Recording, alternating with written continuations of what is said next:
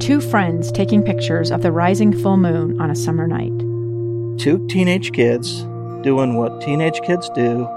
When a stranger with a gun and a death wish changed everything. It was violent, it was senseless, and I will never understand it, I will never accept it. I'm Amy Donaldson, and unfortunately, we're all too familiar with stories about how violence shatters lives. But what we rarely see is how they are rebuilt. In a new podcast, The Letter, we relive tragedy, but only so we can hear the rest of the story.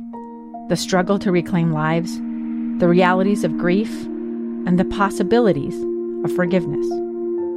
I believe in miracles. Sometimes I thought, there are no miracles.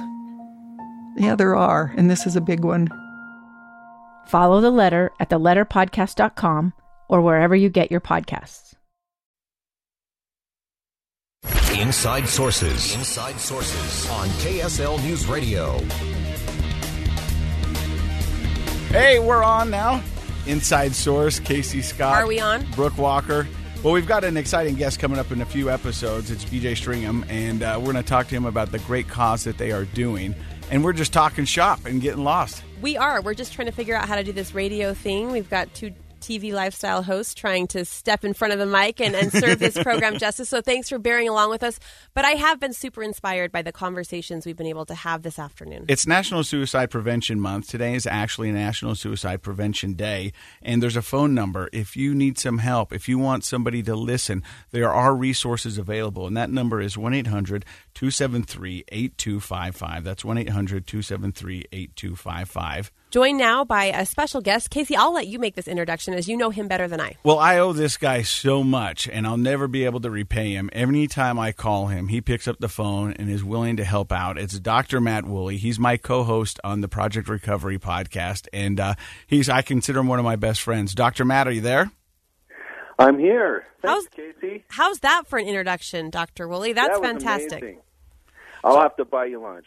Well, you haven't bought me lunch yet, but I'm just going to chalk it up on the board. Hey, tell us about your background. I know your background, but you're a clinical licensed psychologist?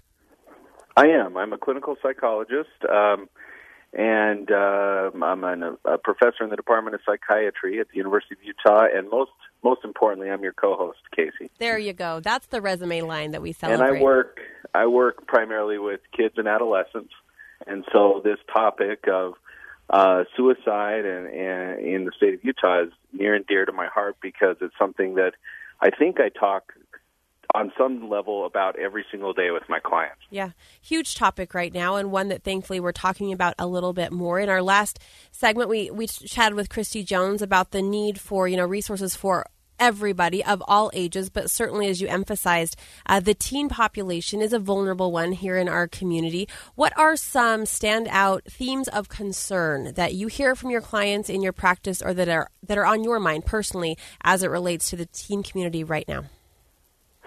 Well, one of the biggest concerns is the dramatic increase in suicide rates in the state of Utah over the last decade, and it's one of the highest increases in the country, and unfortunately skyrockets our state up into the top 5 states for suicides in our youth population. One of the concerns that parents and teachers and others might want to look out for are dramatic changes in your child's behavior, becoming quiet and withdrawn, which is sometimes kind of hard to judge for a teen. So that's fairly normal. But if that's every teen, isn't it, Matt? I mean, in their bedroom, door shut, music on. But the change in behavior, so if they're more withdrawn or more isolated than typical, that would be something to be concerned about. And statements of hopelessness. A lot of times, of course, any parent or teacher's ears would prick up if they heard a suicidal statement. But really what's more common are hopeless statements, saying that things won't ever work out or there's nothing I do matters. Those sorts of statements are precursors to suicidal thinking and behavior, and that's where we want to intervene. Dr. Matt, on the podcast, we've had guests who have talked about thoughts of suicide as young as elementary school. And you said something that really piqued my interest and made me think that, I'm going to tell you, I have thought of suicide. I've never. I mean, the thought has popped into my head, and I think that's fairly normal, is it not?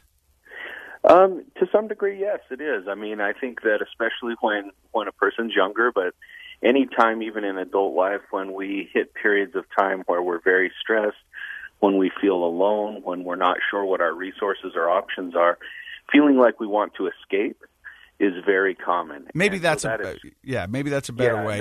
Escape can turn into dramatic thoughts of escape, which would ultimately be suicide. And so many, many people think about it. Very few people actually talk about it. And that's really where we can intervene as adults, is trying to get that conversation going. Casey's been so gracious today. He's already picking up on my desire to pinpoint some tangible kind of tools of action and resources. So I'd love to elaborate on what you just said, what to say in that moment. Can you give us one thing to say and perhaps one thing not to say to a teenage child or grandchild who comes to us in a state of crisis? Yeah, you bet. First of all, for any parent listening out there, if you don't know what to say to your kid about any topic, but especially this one, just start with an empathy statement.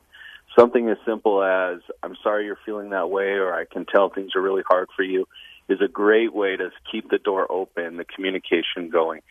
Start with empathy. The second thing is open-ended questions like, can you tell me more about that? A lot of times as parents or teachers, people in authority with kids, we get so scared to hear those statements, so we kind of want to refute them. But by refuting them, we're invalidating the speaker and shutting down the communication. So please don't do that. Make sure to start with empathy and then say, can you tell me more about what's going on? Tell me what you're thinking. And be a good listener. That will help you as an adult or a spouse of another adult or someone hear more of what they're saying and have a better idea of what to do, what sorts of resources, how serious their thinking may be at that time. Dr. Matt, can I stop you there? What if I'm asking those open-ended questions and I'm getting silence, or I'm getting stuttering or stammering, and this teenager in front of me who actually, put in a bid for my help doesn't quite have the words? How can we help move that conversation along when they aren't necessarily willing or able to express exactly what they're feeling? Yeah, and that's a great question. Of course, that happens quite often. You may realize that you're in that territory, and you may need to find someone else for them to talk to. Now, as parents, it's important not to take that personally. Sometimes kids just have a hard time opening up and telling their parent the nitty-gritty details of how they're feeling, especially something like this. And so even calling, for example, the University of Utah's Neuropsychiatric Center, UNI, has a mobile crisis line where you can call 24/7 and speak to a crisis counselor, even as the parent, who they can advise you, should we bring the kid in for a conversation. The kid doesn't have to stay overnight, or sometimes if things are really dangerous around the home, they can send people out to your home. And I've got that number. 801. It's 801 587 3000. Even as a parent, if I'm not the one in crisis, I can reach out through that helpline and get some resources. And what I've found is a lot of times, back to your question, a lot of parents who get stuck and the kid is shutting down, but the parent knows they're in turmoil, having that kid talk to the crisis worker on the phone or in person can open up all the information that we need to help that child. Okay, super helpful. Hey, Dr. Matt, thank you very much. I'll see you on Thursday when we record another episode of Project Recovery. Oh, there it was. Little plug. Nice to meet you through the airwaves, Dr. Matt. Thank you so much. Hey, thanks for having me, guys. Always fun. Once again, the number is 1-800-273-8255. And that's also the number, if you call throughout the state, that goes to UNI. A great resource to have it is. on hand. You are listening to guest hosts Casey Scott and Brooke Walker today on Inside Sources. We're going to lighten things up a little bit when we come back and talk about the effort to give back to other members of our community in the most simple but kind way. You're listening to Inside Sources on KSL News Radio. A gun in the face. Then all of a sudden they all kind of lined up. They pointed their guns at me. And this is the point where I thought, I'm going to die today. Started 2 years of horror for an American in Venezuela.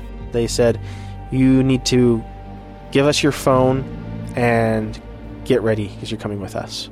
I'm Becky Bruce, and I spent a year researching and piecing together Josh and Tammy Holt's story about their ordeal in a notorious prison. That's when everything started to turn bad. We had another pound on the door. Boom, boom, boom. And there was the police once again. You can binge all of the episodes of Hope and Darkness on KSLPodcasts.com or wherever you get your podcasts.